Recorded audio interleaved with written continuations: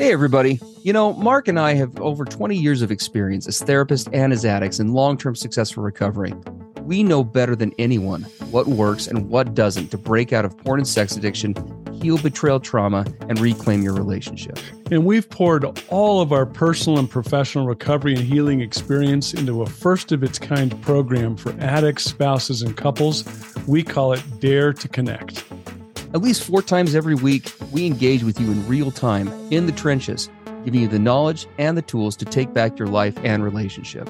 Whatever else you've done on your journey for healing and recovery, you've never done anything like this. Mark and I, we've made all the mistakes, so you don't have to. Don't reinvent the wheel. We all know tomorrow never comes. Look, don't wait one more day to change. Claim your free 2-week trial today at daretoconnectnow.com.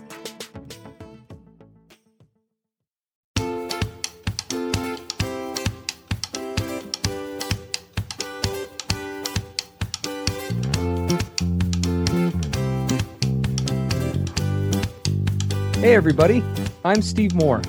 And I'm Mark Castleman. We know the pain and heartbreak of porn and sex addiction.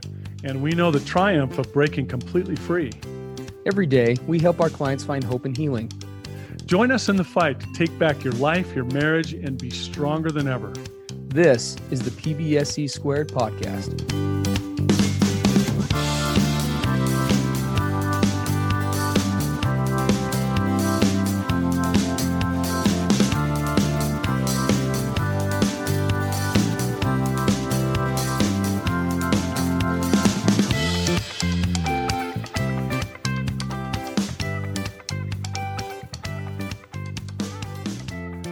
So, Steve, last time we talked about betrayal trauma in part 1, talked about betrayal trauma generally and what happens when a spouse finds out about her husband's betrayal and what's it normal to feel and not feel. How does that affect the sexual relationship generally? Yeah. What happens if I feel like I'm done with the relationship? Is that acceptable? Just different general expectations. And in this episode, part 2 of betrayal trauma, we're going to talk more specifically to the spouse, to the wife, and what she's feeling, what are the symptoms, her own healing process, what are boundaries that she can start to set. So if the men are listening to this, go get your wives because this is specifically for her. But I'm going to point out, don't consider this to be just for my wife and I can walk away, because you husbands are going to get some incredibly valuable insights as you listen to us talk about these things for your wife. Mark speaks the truth, guys. If you are smart, you will pay really close attention to this episode. So we're going to try and give you a little bit of insight into the world of your wife and some of the things that she is dealing with and some of the things that she's working on. So yeah, absolutely. So let's kick right into this and talk about symptoms. Awesome. What does betrayal trauma feel like? What does it sound like? What does it say in your head, and how does it feel in your heart? Oh gosh, there's so much to say with this, right? It's like, where do you begin? You dear sweet wives, we so appreciate you and the work you're doing. When we look at the symptoms of betrayal trauma, I guess you kind of have to do a real quick recap of one thing that we talked about last week, which is that you can look at trauma in many different ways, but probably the most accurate way in the context of betrayal trauma is through the grief and loss model, meaning that we're going to look at it through the loss of something significant. No, not really any different than if you were to lose a parent or a spouse or something like that. Because after betrayal, like we talked about last time, there is trauma is a one-way street. There's no way to undo it and just go back to this, this place pre-trauma. We're now dealing with a new organism, and the brain is among other things, when it's in that trauma response, is trying to kind of map that out, that new reality. So it causes a wife or a spouse to do a lot of different things in pretty rapid fashion. Now, these are going to vary from spouse to spouse, but these are some of the real basics that we see, and they are pretty consistent. So the first is definitely a withdrawal and isolation from relationships. Now, a lot of people are going to think, oh, well, that makes total sense, right? Of course, I'd withdraw from my husband. And that is true. There is that pulling back, right? The brain is saying this person isn't safe. I need to protect myself. I need to keep myself safe. And so it starts to withdraw. But what we see with wives is as I work with wives in my office, it's very common for that isolation to bleed through. And Mark's going to talk about this here in a couple minutes, but to bleed through into other relationships well beyond just the marriage. So wives will have a hard time not just trusting their spouse when he says something. They begin to question all of their other relationships. Kind of like what we alluded to last week. If my own husband could pull this over my eyes, what else could he do? So that would be one to be on the lookout for. So it's very difficult for a wife to oftentimes even be emotionally open and authentic with others. And that's only compounded by the shame that she oftentimes feels either about her husband's addiction or what people are going to think about it or whatever the case is. So all of those things kind of feed in on women sort of pulling back, unfortunately, and tragically from the very support system that could be potentially of help. The second one, and I'm sure you wives can relate to this, is that emotional variability. You probably have, if you're listening to this podcast, I'd say it's probably there's a good chance that you know what it's like to wake up in the morning and want to have sex with your husband in the morning and want to kill him in the evening and maybe everything in between. And that again is a totally normal part of this process. Your brain, again, is going through kind of this place of trying to map out, how do I handle this? What do I do with this information? And it's that brain wrestling it with itself where it's got that one part, wives will describe this to me, where one half of me just loves him so much and he's my go-to for things. And then the other side is saying, but not in this thing, which is good because right now he's not safe and I can't be going to him for those things. And so these feelings of love and hate and everything in between are very common as you navigate this process. The difficulty to trust both self and others. Going back to what I said before, if anything can be pulled over, if my husband could keep something so big or so deep and pull my eyes over that, or get me to buy into that, or somehow get me to buy into his crazy thinking, then how can I trust anybody else? Who else is manipulating me? Can I even trust myself, right? My gut isn't working. I trusted my gut for years, and here I am. So that is pretty prevalent. There's a real impact to the spiritual trust. There's a lot of God trauma tied up with that. For those who are faith-based or who hail from a Christian background, which is what I do, I not from a betrayal trauma in a spousal relationship, but I've experienced a lot of that God trauma, right? It's that questioning of, God tells me if I do good things, I'll get good stuff. And if I do bad things will happen. And when you're a spouse married to an addict who's causing all this damage and pain, it's very natural to start questioning, well, if I'm living right and we're on the quote right path, then why are we dealing with this? Why am I dealing with this? What does that mean? And then the last one that's probably the most common that we'd mention right now would be the obsessional thinking. So this would be one way in which this manifests is what we call traumatic repetition, at least mental traumatic repetition, where we'll oftentimes go back and replay the trauma over and over and over. And then we go back and start questioning elements of our own reality from the past, right? Playing the what if game. What if I'd done X, Y, or Z thing this day? What if I'd been less angry or upset or critical about this area of life? What if, and all of those questions are understandable, but the problem is they don't have any real answer in most cases. And along with that, you can play woulda, coulda, shoulda in this game all day long. You want to keep going back to what we talked about last week, which is staying grounded in the fact that, this is today, this is where I'm at. Whatever happened last week or last year was just that. It was then, and here I am today. How do I go back to where I was? How do I move forward? Yeah, and I think, Steve, it's easy to get into the place where as wives are experiencing all of these symptoms, it has a big impact on your sense of self-worth, your self-esteem. Am I normal? Am I crazy? Oh, yeah. Should I be thinking or feeling all of these things?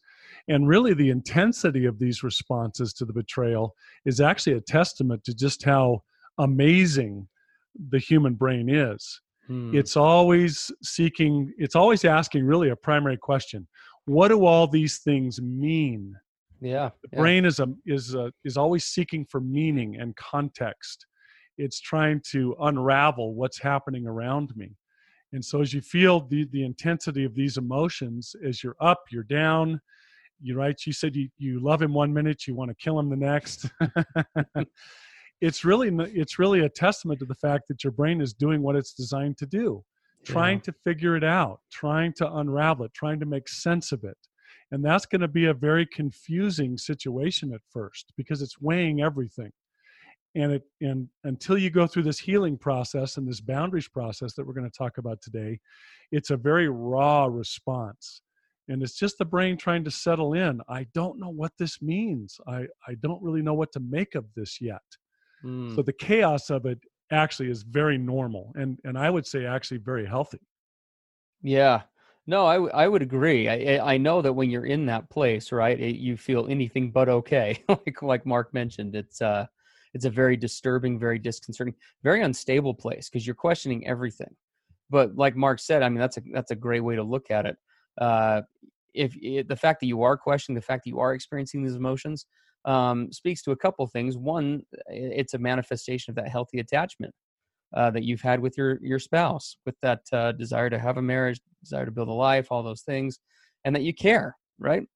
It's evidence so that you actually care and you give a crap about this person and this relationship and everything you've built together.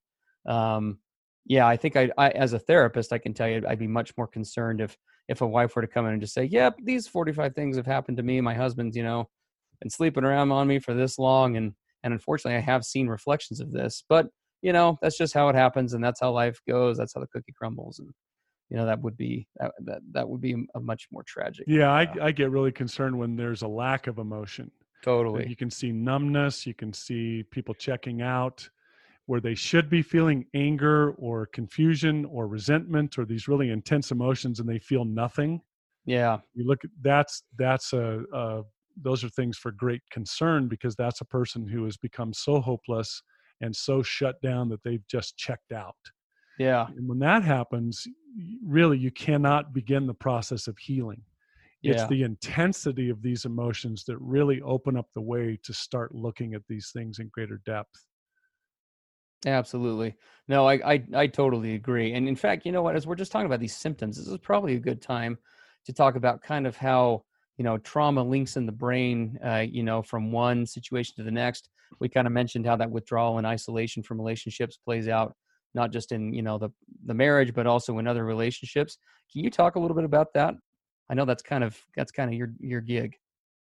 Well, I love to talk about the difference between the male and female brain.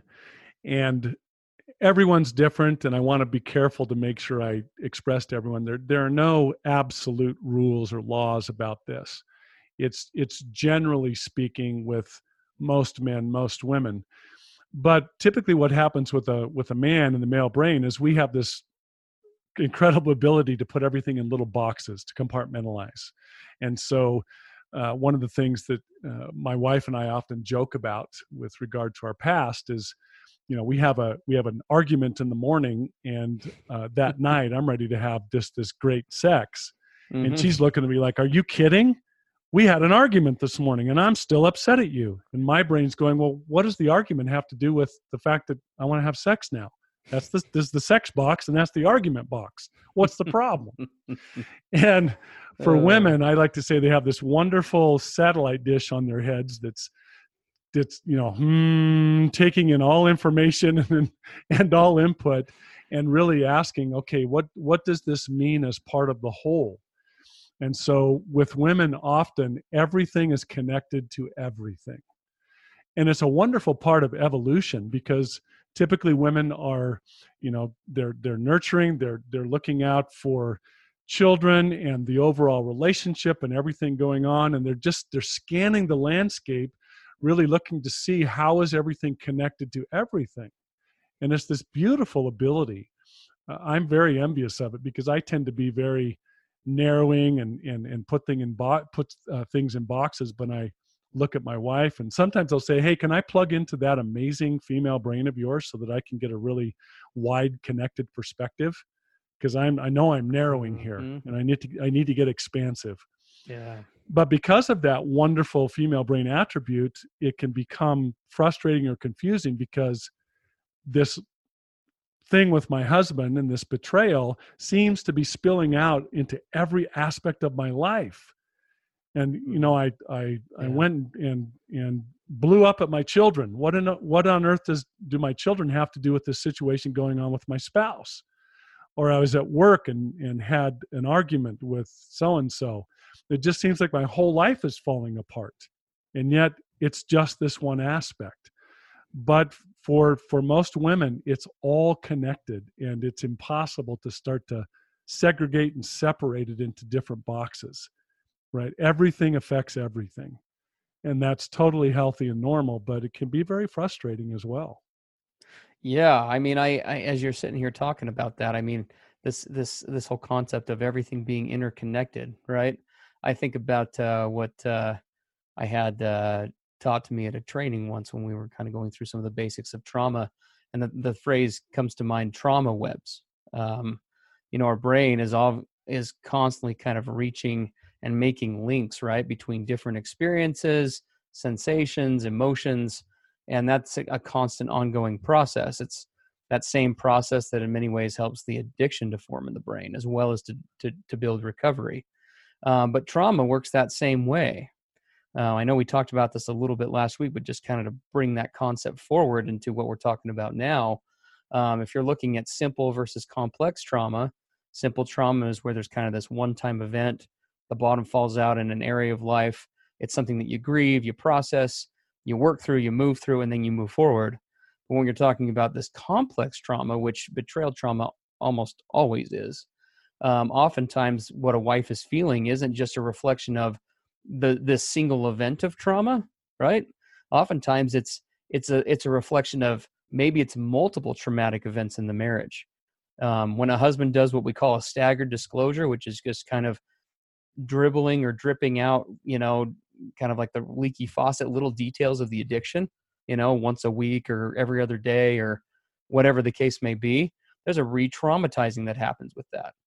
And for a spouse who's not just had trauma in her marriage, but maybe there's been trauma in other relationships where trust has been violated or where they haven't felt safe.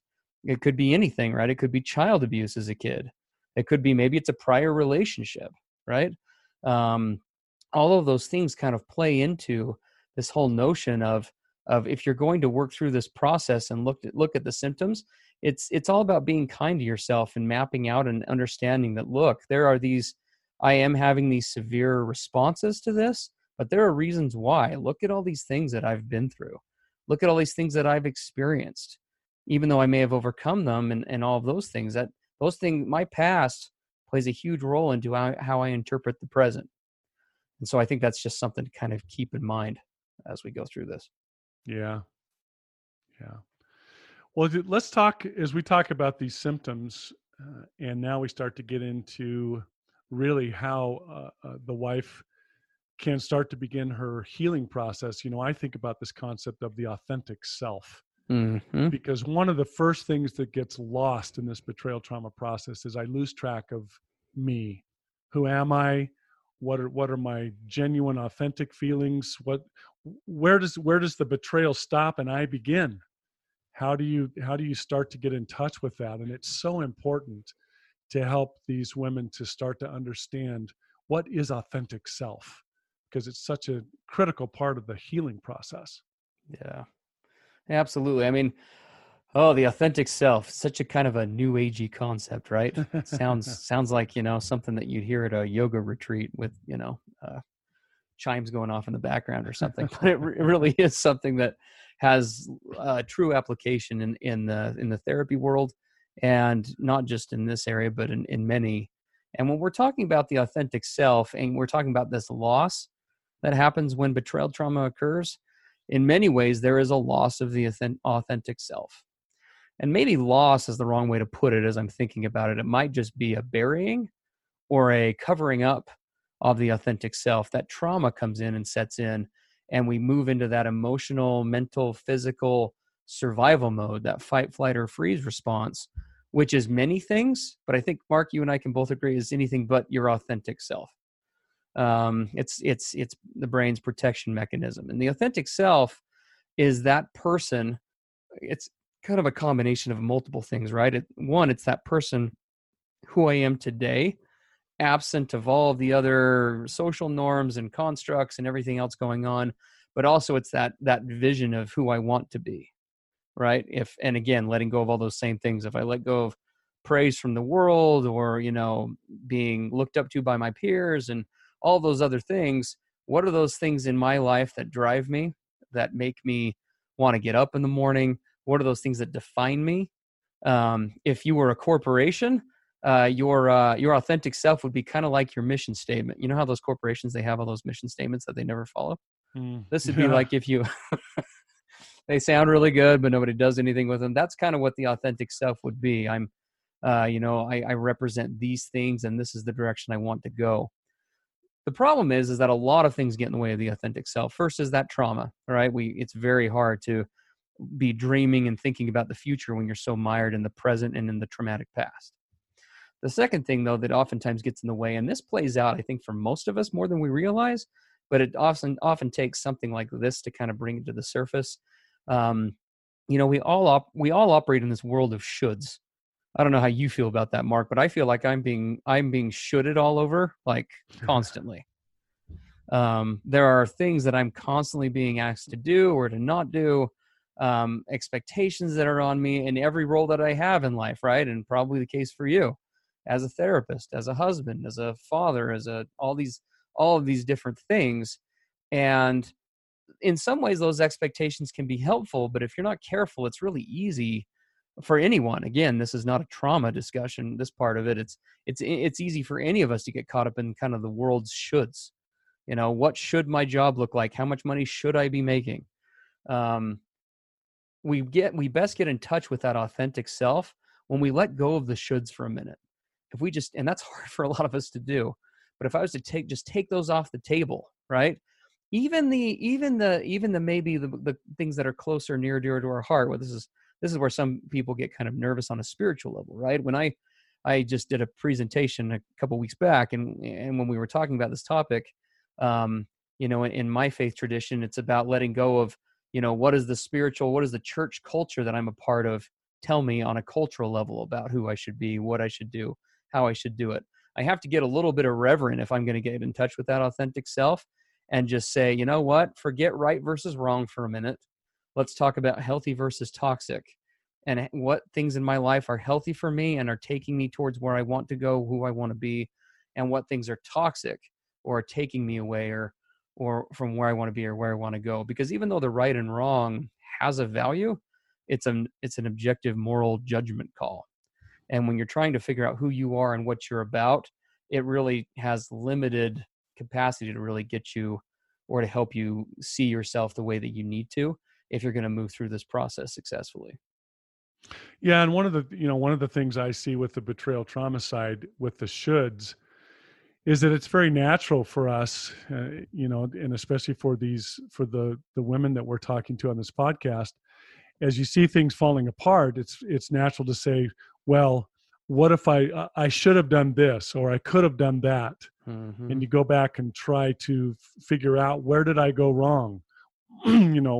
If I had done this, maybe he would have behaved differently. And a big part of this authentic self and the healing process is to realize that he's responsible for his behaviors. And the big focus for you going forward now is your emotional, spiritual, physical, mental health. It's not about the should-haves or could-haves. It's what can I do going forward from today in order to be healthy?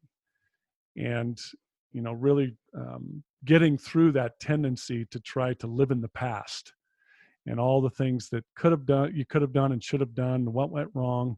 It really, the hardest part about healing is, what do I do now today going forward? It's this present moment and forward moving that can be really tough, because your brain wants to keep retreating backward, right? How do I figure this out? What went wrong? And that's a big part of this process.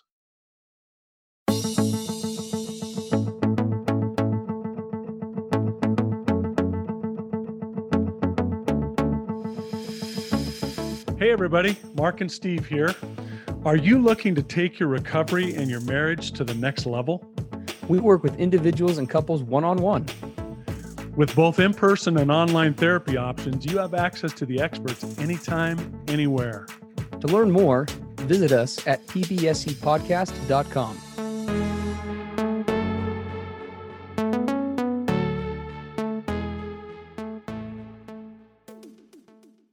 Yeah. Oh, I just love everything. Ditto to everything you just said. It's so true. And again, if we're talking about those silver linings of the recovery process, obviously we'd much rather have these things to kind of come to the surface through less destructive or hurtful means. But one of those silver linings to this process is that there is a greater self-awareness that comes through recovery as you do it right. Frankly, I think the majority of the general population lives in much more of a cruise control state than they realize. I think there's a lot of us that just, I teach this stuff for a living, and I try to be deliberate in my living. And I know I even do this on some days where you just kind of you go into cruise control, you do your thing, you go to work, you go through and kind of check the boxes, and then you go home and you kind of rinse and repeat. And the authentic self, it has nothing to do with that. It's about getting out of cruise control and into the kind of that manual gear shift of, what today, who am I, what do I want to be, and what things do I need to do or can I do to take me just a little bit closer to that. So, and one of the things that's a part of that. So what we've been talking about with the could-haves and should-haves is very much the emotional brain reacting to the trauma, which is very normal and natural to do that. But as these women go forward, one of the hardest things, but to me it's so essential, and I know it's hard to get in tune with this, but you talk, Steve, about this, learning to go with your gut, right? What is your inspiration? What is your connection to the divine, your higher power, and what you feel in your gut is the right thing to do today? And that's hard when all these emotions are spinning around in my mind and I'm traumatized. How do I start to step into the place of going with my own inspiration, right? I love the word inspiration, which really means literally the breath of God, his whisperings to me.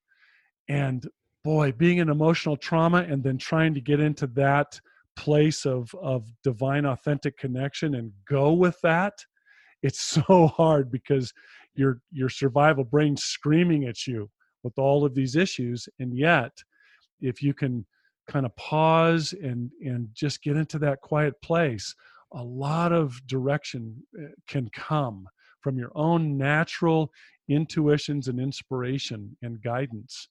And so learning to trust yourself, learning to trust your higher power, don't you think that's a big part of this? Oh yeah, absolutely. Well, and going back to the trauma side, right? That's one of the first things that goes out the window, which is honestly one of the parts that really just miffs me on a personal level with betrayal trauma, because it causes a person not just to question even the world around them. Women that I work with have a very difficult time just trusting what they're thinking. And unfortunately, and I say this with all the love in the world, the men that they're oftentimes married to, whether it's on purpose or not, are oftentimes exhibiting different thinking errors and ways of viewing the addiction, either through minimizing it or deflection or or just out and out deception, right? We're going to talk about those another day, but all those things kind of feed into that, right? How do I trust my gut? Like, I don't even know what's true, what's not. I have no way of separating it. And I'm relying on this person, right, that I'm married to for information in this area, but trust is at an all-time low right now. It's going to get better, but right now it's difficult. And so when you're going with your gut, that's a big skill that wives have to work on. And even if you just start off in small little ways, and we're going to talk about setting boundaries here in just a minute, that's a great way to start. But just learning to, trust yourself again is a big part of that authentic self. Giving yourself permission to mess up, giving yourself permission to make mistakes, to kind of figure out what that person's going to be, and recognize that it's just going to evolve. Because this authentic self, that should be noted too, this person is constantly changing and evolving. Anybody who knows who their authentic self is and says that, and that notion of that hasn't changed in, a year or 2 years or 3 years, in my mind, they're probably not quite as in tune with it as they could be. Because we're always evolving and changing. Yeah, go ahead. Yeah, I was going to say in this, if I were listening to this, I'd say, well, how in the world do I get in touch with my gut? I don't even know what I'm feeling a lot of the time. I don't know who's me and who's my emotions and who is God? How in the world do you sort all that out? And as I think about that, I love this concept that we call surrender. And if I'm speaking to the women right now, if I was to recommend a tool to them, it's this ability to really to realize I am not my brain. I am not my emotions. There is a higher me, right? The highest self, the truest self. And if I can pause and stop in the moment of this turmoil and chaos, and I know that's not easy, but if I can just pause and just surrender that over, just kind of put that over on a shelf and just leave it there for a minute and just try to be in just a little temporary place of peace. And I can just ask my higher power, what do I need right now in this moment? What do I need most? I know what I'm feeling. I know I'm in turmoil and, I'm panicked or I'm angry or I'm confused or resentful. But if I can set that aside for a second and say, what do I really need right now? And then I can just listen. What I found is that little insights will come, little ideas, little impressions will come in that moment of pause. And I like to say that's little tender mercies. That's grace that I need right now to get some direction that I can't come up with myself. Yeah. And you'll get those. That's the gut. We call it the gut feeling. You'll get those little impressions. And then the real trick is to follow them when they come. Even though your brain's screaming at you, well, that won't work, or I don't have time for that, or really, that's your solution? But you'll see those little ideas come, and when you can act upon them, you'll find that it's enormously helpful. You feel like I'm not alone. There's little impressions and little helps coming to me. And that surrender process has been so helpful for a lot of people. I so appreciate that. Yeah, we'll probably do multiple podcasts on just the concept of surrender another day. I know, right? That is a humongous topic, but I totally agree. Very applicable here to what we're talking about as you're going through this process. Let's see. So if we were to talk about it, kind of shift gears here a little bit and talk about how to begin the healing, right? We've spent the better part of a couple of episodes. We've given some tools, but we've talked a lot about kind of the profile of betrayal trauma, what it looks like, how it feels, all the symptoms, all those things. So let's talk tools. Let's talk about how to begin the healing process. There are multiple stages to this process. And again, this would be 10 podcast episodes all on its own and probably will be over time. But if we get really into the basics, let's kind of deal with the square one for, if we can, Mark, we'll just kind of talk to those spouses who are, either early on in this process, or maybe they're not early on in this process, but where maybe full disclosure either hasn't happened yet or has just recently happened, and they're kind of coming to grips with some of the basics. The first concept with this beginning the healing and moving forward is learning how to get back and establish, build basic safety, right? We're going to talk about boundaries in a podcast episode or two, both for you spouses, for you addicts, and then also an episode on the coupleship. But if we were to talk real basics, the kind of boundaries that I'm thinking of, where these basic safety questions are, what's the living situation, right? So that'd be the first one. Is it safe right now for me to be living emotionally and or physically with my spouse right now? Is the environment in which I'm in, is it a place where I can recover? Do I need to move out? Do we need to separate? Do I just need to take a couple of days? Do I not need to do any of those things? All of those options that I just listed are all acceptable options. And even beyond that, there are lots of ways to kind of navigate that out with a therapist or sponsor or someone trusted. But being honest with yourself, going back to that authentic self, right?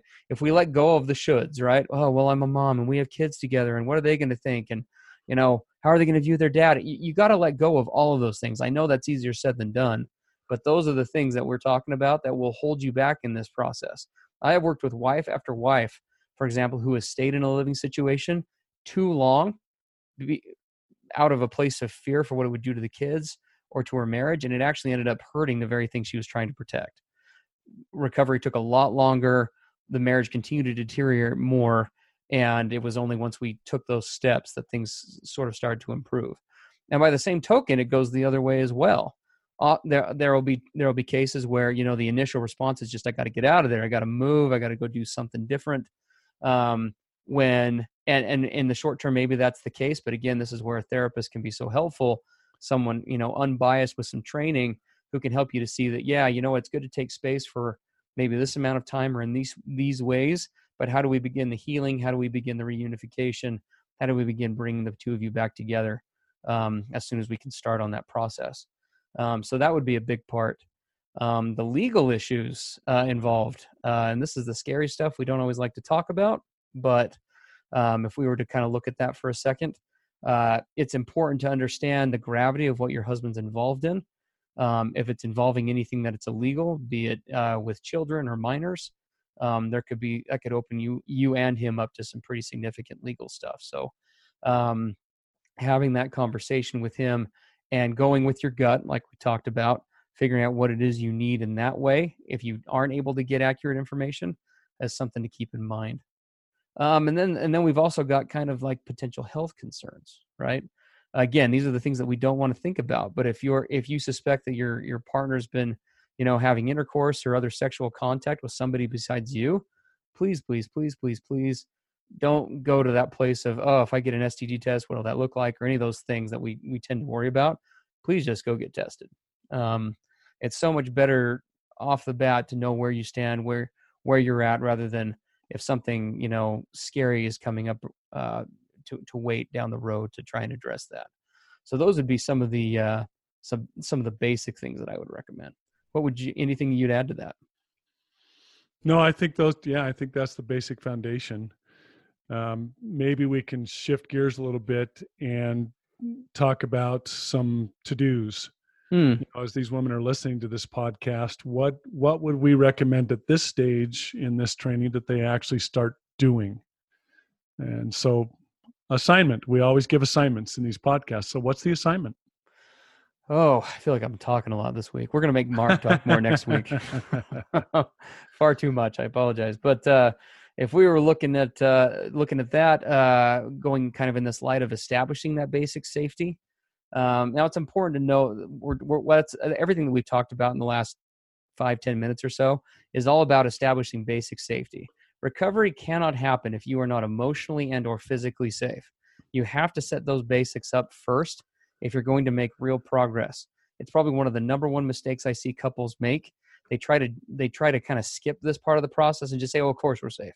And they try to just kind of move into the others. I promise you the process will be quicker, more efficient, less damaging, less taxing if you just take the time to do this at the beginning so that healing can come about, more quickly and efficiently. If I had just listened to this one concept that we're discussing, my 4 years of therapy with my wife could have easily been cut down to 3. Like, no problem. So that's a critical piece. Well, and it gets back to this thing I talked about a few minutes ago about, women, everything's connected to everything. Mm-hmm. And so if there are issues that I'm not addressing because I'm afraid to address them, or I'm scared of what I might find, or he might get offended if I bring this up, or he might leave me, or this is going to create more conflict in our relationship, so I'll just let it go. That's going to fester and kind of stew in the back of the mind. And what it does is it will prevent you from moving forward. There'll always be this feeling that you can't progress, that you can't set the boundaries that are needed, that you can't do the things that are essential to go forward, because it's just hovering like a shadow in the background.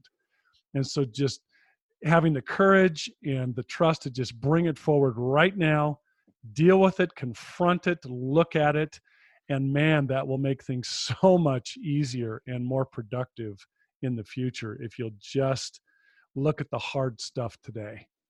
And I know that can be scary, just as scary as heck, but man, it saves time and grief as we go forward. Oh, thank you for adding that. I so agree. This process, we may have mentioned this the first week, and we will definitely talk about it more in the future, but as you're going through this process, recovery really does start from the bottom up. And what I mean by that is it starts with the self, with the individual. so many of us are geared towards jumping into, let's fix the marriage. Let's fix the marriage.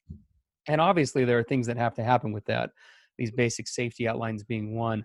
But as you guys are starting to see, and this is to you spouses, to you husbands, and to the coupleship, we're going to teach you how to hold boundaries, how to set boundaries, how to work recovery in a way where you can work your recovery independent from your spouses, even though that your mutual spouse, I should say, even though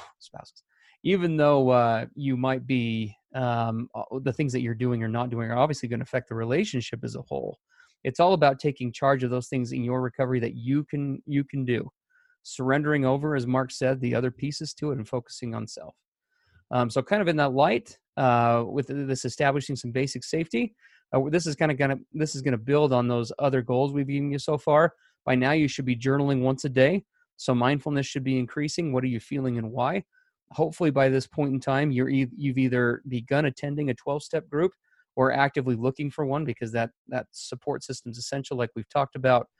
But to kind of build on that, we're going to have you start setting some of those basic boundaries with self. Now, like I said, we'll talk about this more next week, but in this context, we're just going to keep it really basic. And so we're going to have you look at yourself, and in 5 different categories: in the physical, in the mental, the emotional, the spiritual, and the sexual spheres, you're going to ask yourself just one question. What does my authentic self need most in this particular area? There are going to be lots of things that you're probably going to need, but we're just going to work this week on, if you were to triage out of all those things, for example, that you need physically or emotionally, what's the one that you can start working on this week, either with yourself or with your husband or in the marriage, whatever the case may be, so that we can start developing some of that safety, so that the marriage can start, we can really work on this the way that we need to. So I'm kind of leaving that open nebulously, because we're going to build on this, but that would be a great place to start. Doesn't have to be terribly long, but I'd say maybe a paragraph on each of those spheres. If you start off with those components and begin there, that's going to give us a good base to work from as we move forward. Yeah, I agree. Right. Just ask yourself, what's the one thing I most need right now physically? What's the one thing I need mentally and, emotionally, spiritually, and sexually? Just one in each of those categories. And write about it, write it down, and then start being mindful of that one thing that you need, and paying attention to it, and starting to get into this mode of taking care of myself, because your healing is the number one priority. It's not your marriage at this point. It's not your husband's addiction. Your number one priority is you, right? If you're on an airplane and the cabin pressure suddenly fails, what's the first thing they tell you to do? The oxygen masks come down, and you first secure your oxygen mask before you try to put it on the child next to you or help the other people. Yeah, that's true. And it's so true with regard to this. I've got to secure my own oxygen mask, and then I could be in a position to start looking at other things. But dealing with your own healing and your own position of safety and well-being is the number one priority. Awesome. I love it.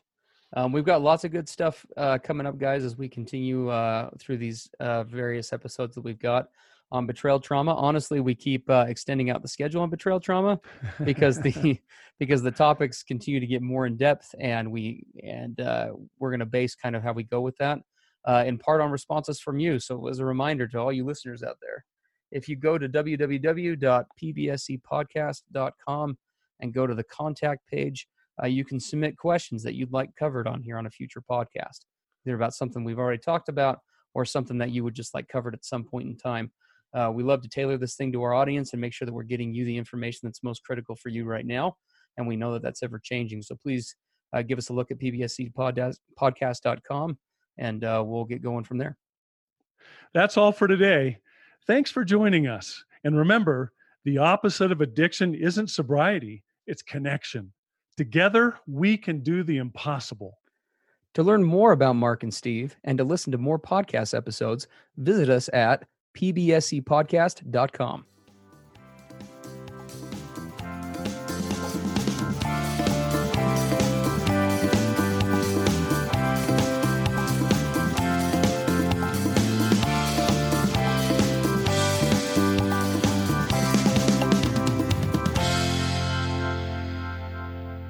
Everything expressed on the PBSC podcast are the opinions of the hosts and the participants and is for informational and educational purposes only. This podcast should not be considered mental health therapy or as a substitute thereof. It is strongly recommended that you seek out the clinical guidance of an individual qualified mental health professional. If you're experiencing thoughts of suicide, self-harm, or a desire to harm others, please dial 911 or go to your nearest emergency room.